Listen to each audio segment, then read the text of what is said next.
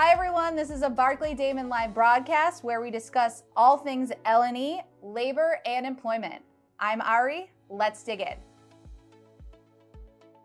Hi everyone, welcome to What's Up with COVID-19 Vaccination Mandates Part 2. Today we are going to go through the nitty-gritty of the Occupational Safety and Health Administration, or OSHA's ETS vaccination mandate. Joining us today, I am so happy to introduce one of my absolute favorites, Mike Sciotti.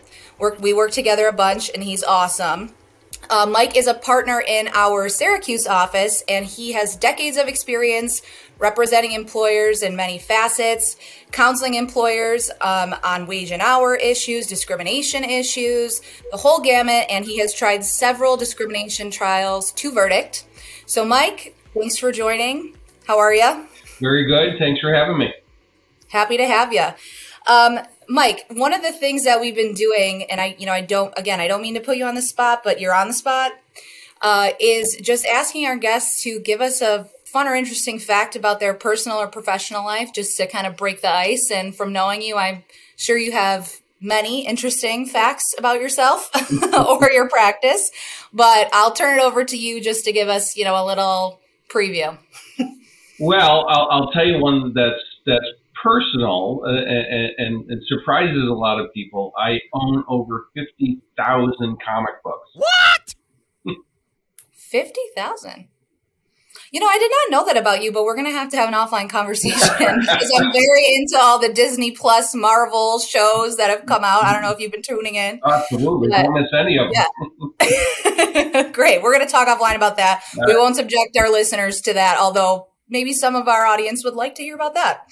But anyway, Mike, thanks again. I think we should dig right into it because we have a lot to get through and this is some complex stuff. So just briefly, on November 4th, OSHA issued its Emergency Temporary Standard, or ETS, vaccination mandate. It was scheduled to go into effect November 5th. Mike, before we get into, the details, can you just tell us generally what this OSHA rule is? Yeah, the OSHA rule is currently stayed, meaning no employer has to move forth with the regulation, giving an injunction that's in place by the court. If the injunction is lifted, and the Department of Labor has made an effort recently to make that motion, say lift it, what will happen is the standard would go into effect. My guess is OSHA would set new deadlines for employers to comply, and employers that have over 100 or more employees would have to comply with the standard, which basically is your workforce is going to have to either be fully vaccinated or you'll come up with an alternative, which would be weekly testing for employees coming into the workplace. Great. And we'll get into the details of that for sure. But I just want to circle back to a point you made about the status of the mandate. So, it's my understanding that right now, the mandate is stayed, as you mentioned, and that's the result of a Fifth Circuit decision staying it. And then, OSHA has come out and said, as a result of that case, we are not going to enforce the standards at this time. That's 100% correct. And given the fact that there were lots of lawsuits filed all over the country against OSHA, it wound up in what's called multi-jurisdiction litigation. And the Sixth Circuit Court of Appeals will be making a ruling that will have nationwide impact. After that ruling, I think regardless of which way it goes, it's going to wind up in the U.S. Supreme Court. So, Mike, you mentioned that the Sixth Circuit is hearing the case, and I think that's a result of like a multi-jurisdictional lottery, which basically happens in federal court when, as you mentioned, you have a bunch of states or a bunch of different lawsuits filed. And I think what's interesting is that the Sixth Circuit, it's my understanding, out of those 16 judges that are there, 11 of them are actually Republican appointees to the court. So I think it'll be interesting to see how this shakes out. Yeah, and I wouldn't put too much credence in that, Republican or Democratic appointees. Once someone goes on the bench, they sort of get their mind of their own because it's appointed for life. The one thing I think this is, some people think, well, it's about whether the mandate is a good idea or not, and it's not. It's about, does OSHA have the authority to do what it did in that regard? And so it's really an authority question at the end of the day. But we'll see how it pans out, and we'll just have to wait. Yep. So you anticipated my next question, Mike, which is, basically the basis of the challenge to the mandate. And it's really an authority issue, as you mentioned, whether OSHA has the, authority under the emergency temporary standards regulations to make such a broad or sweeping mandate. Yeah. And one of the things the court in Texas pointed out was that they took 4 months to develop an emergency standard. Right. And their response was basically, couldn't have been that much of an emergency if you spent 4 months doing it. So that's going to be a problem for OSHA, because I think that's the reality of it. And then there were some comments made by President Biden, which are being used against the administration in the litigation as well. So it's going to be interesting to see how this turns out. Agreed. And, to our listeners, stay tuned, because, hopefully we'll have an answer in the somewhat near future. But, as of right now, the mandate is stayed. But notwithstanding the stay, it is important, for us to talk about the requirements of the mandate, because, as we mentioned, they are pretty expansive. So let's dig in, Mike. If you guys listened to our first couple episodes, we warned you how quickly things can change. Subsequent to the recording of this episode, the Sixth Circuit lifted the stay on the OSHA rule, basically holding that any associated risk with the continued spread of COVID-19 outweighed any harm caused by the mandate. Subsequent to the ruling, the United States Department of Labor has issued a statement saying that employers have until January 10th of 2022 to come into compliance, but that there will be a grace period until February 9th for those employers who are using good faith, reasonable efforts to comply with the rule. Also subsequent to the ruling, an immediate appeal was filed with the United States Supreme Court, and the court is scheduled to hear oral argument on January 7th. We'll be sure to keep you updated. You mentioned generally what the mandate is. I wanted to talk with you a little bit about, who the mandate applies to on the employer side. I know you mentioned it's employers with 100 or more employees. Are there any other eligibility requirements or things like that for employers that the mandate would apply to? Yeah, a few. There's a few. I call it the Biden triangle. There were 3 initiatives launched by President Biden at once. One applied to federal employees and federal contractors, the other to healthcare workers, the other to private sector employers employing 100 or more employees on November 5 or thereafter. And I'll explain that in a second. So the requirement is that you don't fall into either the federal employee / contractor mandate, which is also stayed, or the CMS healthcare worker mandate, which I believe is also stayed as well. In this regard, I think there's an injunction that another court has issued. Yep. So that's the triangle and who is impacted generally. So, Mike, just focusing on the mandate that applies to employers with 100 employees or more. If you're an employer, how do you count the number of employees that you have to satisfy that 100 employee requirement? Sure. Let's assume the first date that we use is November 5, 2021. How many employees did you have as of that day? A part-time employee counts as 1. A full-time employee counts as 1. In that regard, there's no difference between a part-timer and full-timer. And basically, I take a look at your payroll records and I figure out how many employees you had on that day. Now, let's say on November 5th you had 90 employees, and then you hired 10 more in January 2022.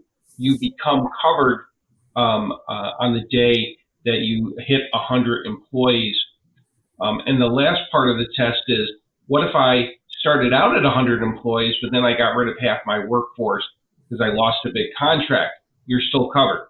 Once you are covered by the emergency temporary standard, you are covered until it is lifted by OSHA, and that assumes it at some point goes into effect. Right. And I think that's a really important point to make, Mike, because there really is no account for fluctuations in workforce. So, obviously a lot of employers are experiencing that as a result of the pandemic. But the fact remains that if you had at some point after November 5, 100 or more employees, regardless of, as you mentioned, whether you fired half of your workforce, you're still going to be covered by the ETS mandate, assuming that, the mandate is upheld. Correct. So, Mike, you mentioned that, the mandate requires that employees be vaccinated. I'm curious, what qualifies as vaccinated under the ETS mandate? Yeah, the good news is the booster is not part of the mandate, so you can sort of set booster shots aside.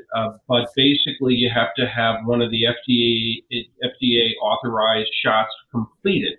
So one Johnson & Johnson or two of the Pfizer or two of the Moderna is what's going to qualify. There's also a very limited exception. There's some individuals out there receiving clinical trials for experimental COVID-19 shots. They would also qualify in that regard. I don't know a lot about what the experimental shots are, but there is an exception that is carved out for them. So, Mike, to be vaccinated under the mandate, you have to have, if it's a vaccine that calls for 2 doses, both doses, and then is there a waiting period then after the second? Yes, there is. I think it's a 7-day look back, if memory serves correctly, what's in it. So you have to be fully vaccinated and then basically serve out the waiting period, and then you qualify, you meet the definition of fully vaccinated. Understood. So, Mike, I know you mentioned the mandate is a vaccination or test out mandate. So that meaning you have to, require that employees be vaccinated, or you can have a test out option, which we'll talk about more later.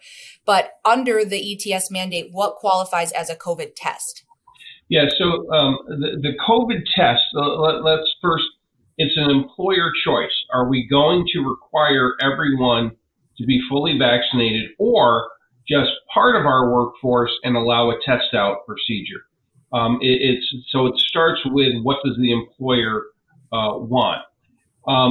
The question of what is qualifies as a test. We have these over-the-counter tests that are out there now. That test can be used, but the employee cannot both self-administer and self-read the test. So the regulations point to the employee can do the test in front of the employer or a telehealth provider that's authorized by the employer, and that's one way to do the test. Or you go to an urgent care, you go to a hospital, and you get a test there. And, within 24 hours, you'll get back a little piece of paper saying COVID, no COVID. And that is what you would ultimately give to your employer if you went to some third party. So that's, in a nutshell, that's it. That makes sense. But basically, I guess it's important for us to note for our listeners that, an at-home COVID test just self-administered by an employee is really not going to cut it without that extra step. Yeah, you need that. It can't be both. It's self-administered and self-read. You need someone to handle the one part of it, if you would. And I think my view, the best way is if the employer's going to allow it, have the employee administer it, and then have the employer read it, or have the telehealth do it. But also, was it? We all know what the COVID test is. Was it far enough up the nose? Did it touch the brain? The stuff that I want to know nothing about if I'm an employer, and whether you do it or not, or you just say go to some third party, is really an employer choice. Yes, that makes sense. So, Mike, let's focus on the first piece of the mandate. So let's assume that an employer decides that they are going to implement a mandatory vaccination policy. I wanted to talk with you a little bit about what exceptions there are provided in the mandate if an employer decides to go that route. So there is an exception for employees who are not able to get the vaccine under those circumstances. If the employee or if the vaccine is medically, I think the word is contraindicated as per the regulations. Is that right? Yeah, and what that typically is you could be on some type of medication that is not a good idea to get the shot while you're on. So until you're off it, the physician may take the position you can't get the shot because you're on some medication and it's going to hurt you, it's going to counteract something. So that's one of the big exceptions that we see, and I've heard contradicting things. But one of the drugs I believe it is prednisone. If you're on prednisone, I don't think you're supposed to get the shot. But I've heard contrary things in that regard. But it's really a medical determination relative to what the employee's individual medical status is. Right. So in addition to, whether there is a medical contraindication for the vaccine or, I think there's also an exception, which I think you mentioned, which is, if there's some medical reason for the vaccine to be delayed because you're on a particular medication or you have some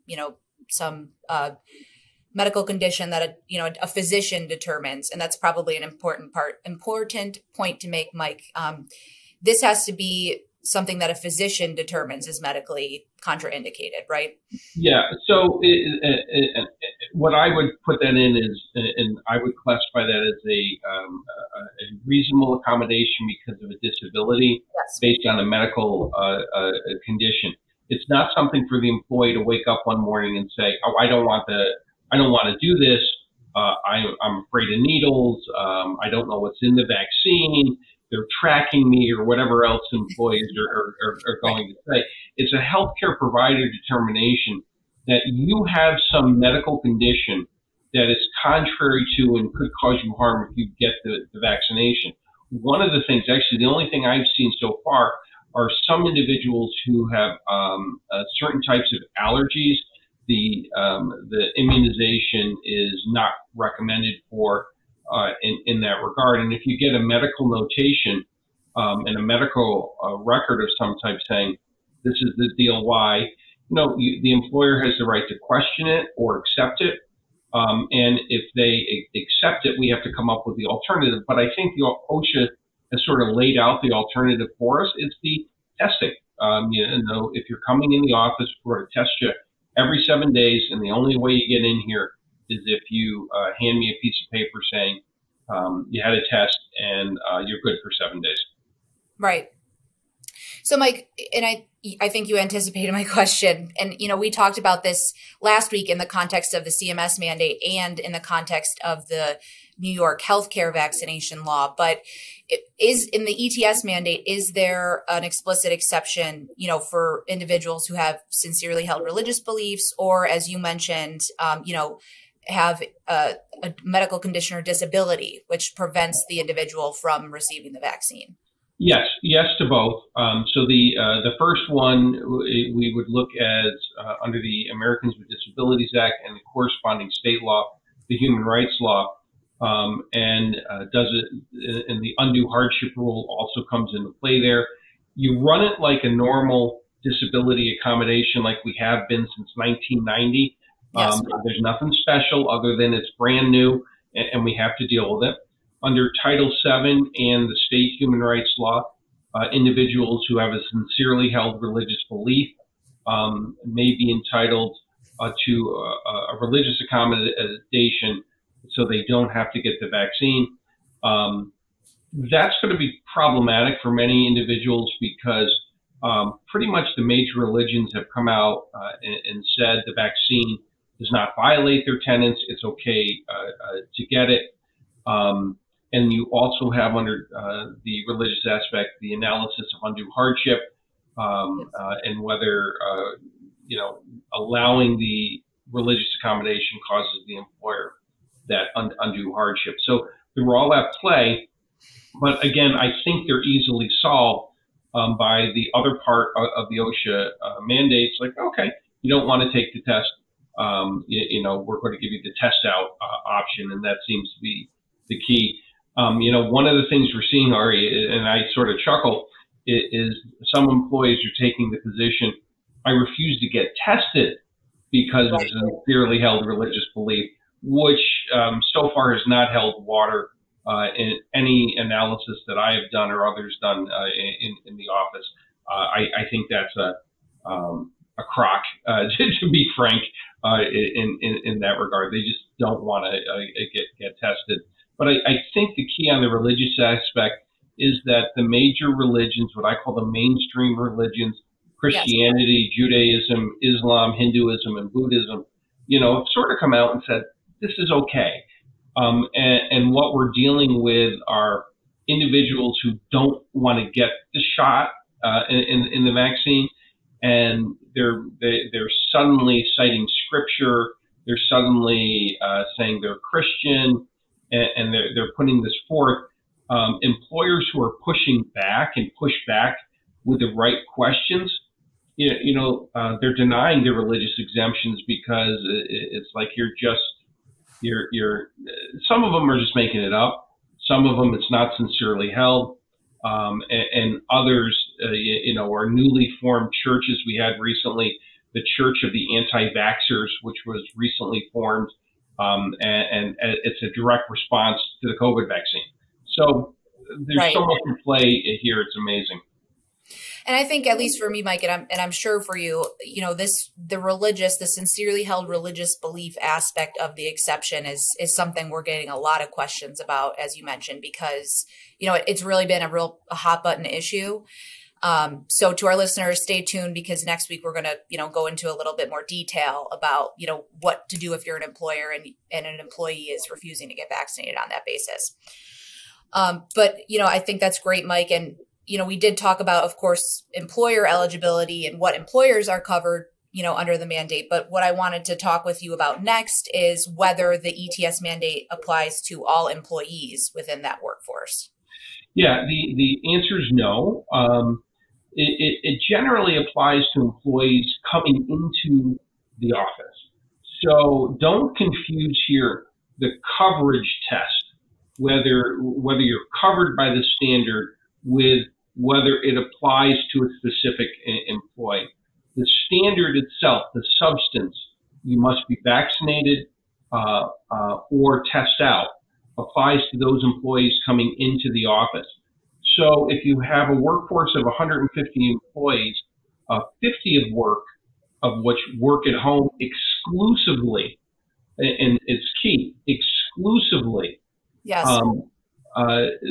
they don't have to comply with this standard. But let's say you have one of those 50 employees who needs to come in for a meeting. They're going to have to either be fully vaxxed or test 7 days before coming into the office. There's also an exception for working exclusively outdoors. Usually it's the construction industry we're seeing. Again, exclusively outdoors. If they work 5 days a week, they're in the field 5 days a week. It also covers your company vehicle. And the OSHA standard, surprisingly, goes into excruciating detail on what is a completed building in that regard. So if the air is not free flowing from the outside, that's indoor work in that regard. Highly fact specific, yes. But we did get into a lot of detail. So, Mike, I think that's a really important point about, exclusively working from home, because I know, a lot of employers and a lot of our clients, have a hybrid workforce right now. Some people come into the office, some people are required to, it's industry specific. Some people do work exclusively from home. But, I have a question as it relates to, let's say you have 100 employees, 50 are exclusively work from home and 50 come into the office. All of those all of those employees count toward the 100 employee requirement, right? But with the caveat that only the 50 who do not work exclusively from home or come into the office are required to be vaccinated. Is that right? That's 100% correct. Right. So I think that's kind of an interesting point to make, because there's a piece of it where these employees count toward the total, number. It's very broad as it relates to counting how many employees satisfy the 100 employee requirement. But then when you're actually looking at each individual employee, it's not always the case that every single employee will need to be vaccinated. Correct. So and also just remember we're seeing some employers impose more rigid standards than OSHA was even doing. That is allowed. Yes, that's a really good point. Right. So basically, if you're an employer and you want to implement, I'll call them safer, more restrictive, policies as it relates to this mandate, you're permitted to do that. Yeah, and there's one interesting caveat which we haven't talked about. The ETS standard indicate it preempts contrary state and local laws. Yes. Not ones that are in harmony with it, and not ones where they sort of exceed it. And when I first read it, I was a little perplexed, but then it hit me what they were referring to. Not so much here in New York and in the Northeast, but as you start to go down into Texas, Louisiana, Mississippi, Georgia, and Florida, there's a bunch of laws down there that have been enacted at the state and local levels that say, dear employer, you cannot force your employee to be vaccinated. Yes. That would be something that is contrary to the OSHA standard, and the OSHA standard, if it is ultimately deemed legal, would overrule that in that regard. But it wouldn't overrule, for instance, if you have a fully vaxxed workforce, like your entire workforce is fully vaccinated, and the employer says, we still want you to wear a mask at all times. So that would be something that would be not contrary at the end of the day under the standard. Great point, Mike. So just circling back to, what employees are covered, what about part-time employees? Yeah, if they are coming into the office, they would be covered by the standard. If they're not working exclusively outdoors, they're covered by the standard, and they would count towards the overall coverage determination as well. Understood. And then I did want to lastly ask you, Mike, because I think, a lot of employers have this type of employment relationship, and I know our clients do. What about independent contractors? Independent contractors are not employees and therefore do not count towards the underlying, are you covered by the standard, or the underlying parts of the standard. So they simply are deemed not relevant. However, we all know, those of us that practice labor and employment law, the government can challenge the status of an independent contractor, yes, claiming they're really an employee, and so can the independent contractor. Yes. So, Mike, before we get into just kind of what a mandatory vaccination policy under the ETS mandate should include, I did want to ask you briefly, what about our listeners who have unionized workforces? Does this mandate apply, to unionized workforces, and is it the same 100 employee threshold? Yes, yes to both. It applies to unionized workforces, and it's the same threshold. The interesting thing that the ETS adds is the union and employer are free to agree on additional safeguards as long as they meet or exceed the OSHA standards. So a unionized workforce and the employer, I think, have a little more flexibility than the non-unionized workforces under the standard, but they still have to, at the minimum, meet the standard. In that regard. So a little more wiggle room, but I don't think as much as people think. Yeah, and I think that's consistent with, the basis of, collective bargaining. So essentially what you're saying, Mike, is if you have a unionized workforce, you can provide for what they call greater protections in the collective bargaining agreement than what the ETS mandate calls for, but you cannot bargain or agree to lesser protections. Correct. I think that makes sense. So, Mike, I just wanted to talk with you as well about, the content of the mandatory vaccination policy. And I would point out as well for our listeners that, I think OSHA actually does provide some sample policies if you go to the website. Is that right? That's correct. There's two versions of the policies that are out there. One is for the employer that has a mandatory vaccination policy only, and the other one is the hybrid that allows for mandatory vaccine for part and the test out for them. I am recommending to employers, if the ETS standard is affirmed eventually, to simply adopt one of those, depending on which one you're going to do. It is, I describe it as a fill in the blank, but it's pretty involved. It's going to take you hours to fill in the blanks, if you would, relative to your workforce. Very detailed.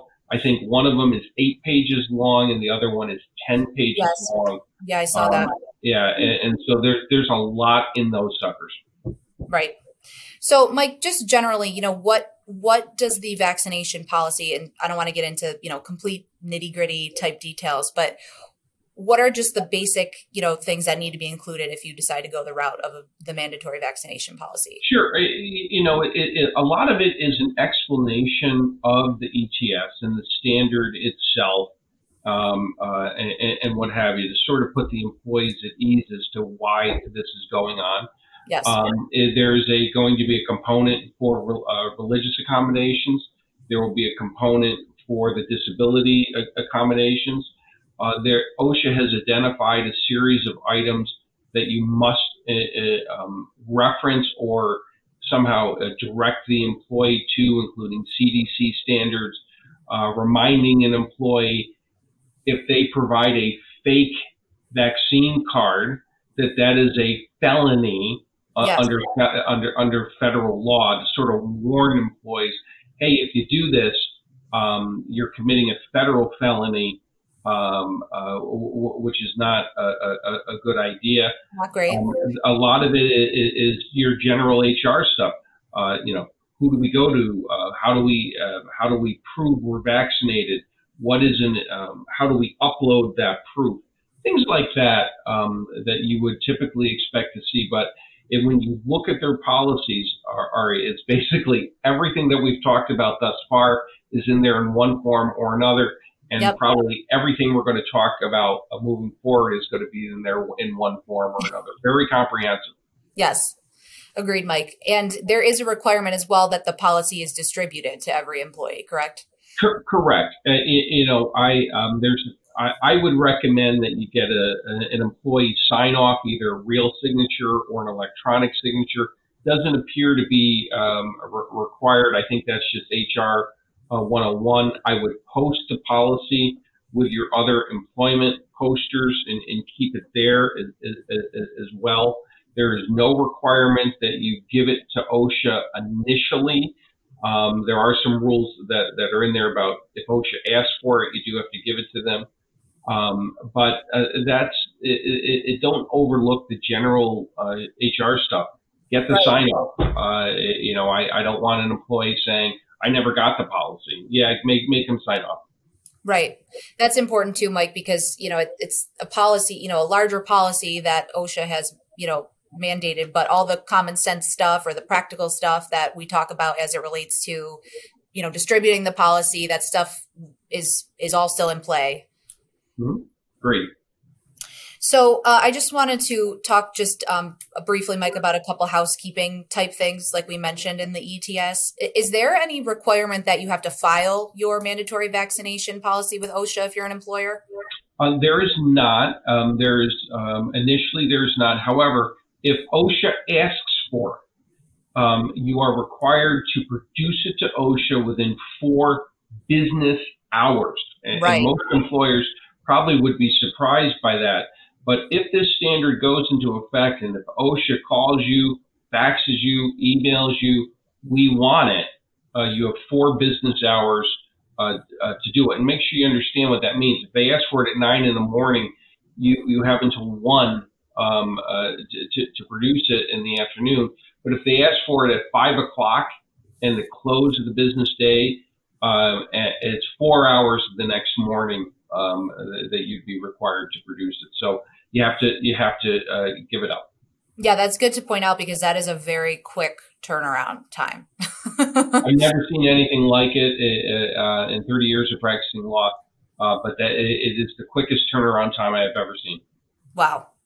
Well, Mike, thank you so much again for joining us today. I think this is a good place for us to stop. We still have a lot of material we want to go through with our listeners as it relates to the requirements of the ETS mandate. But the good news is next week we will pick up right where we left off and we will talk about proof of vaccination under the ETS mandate.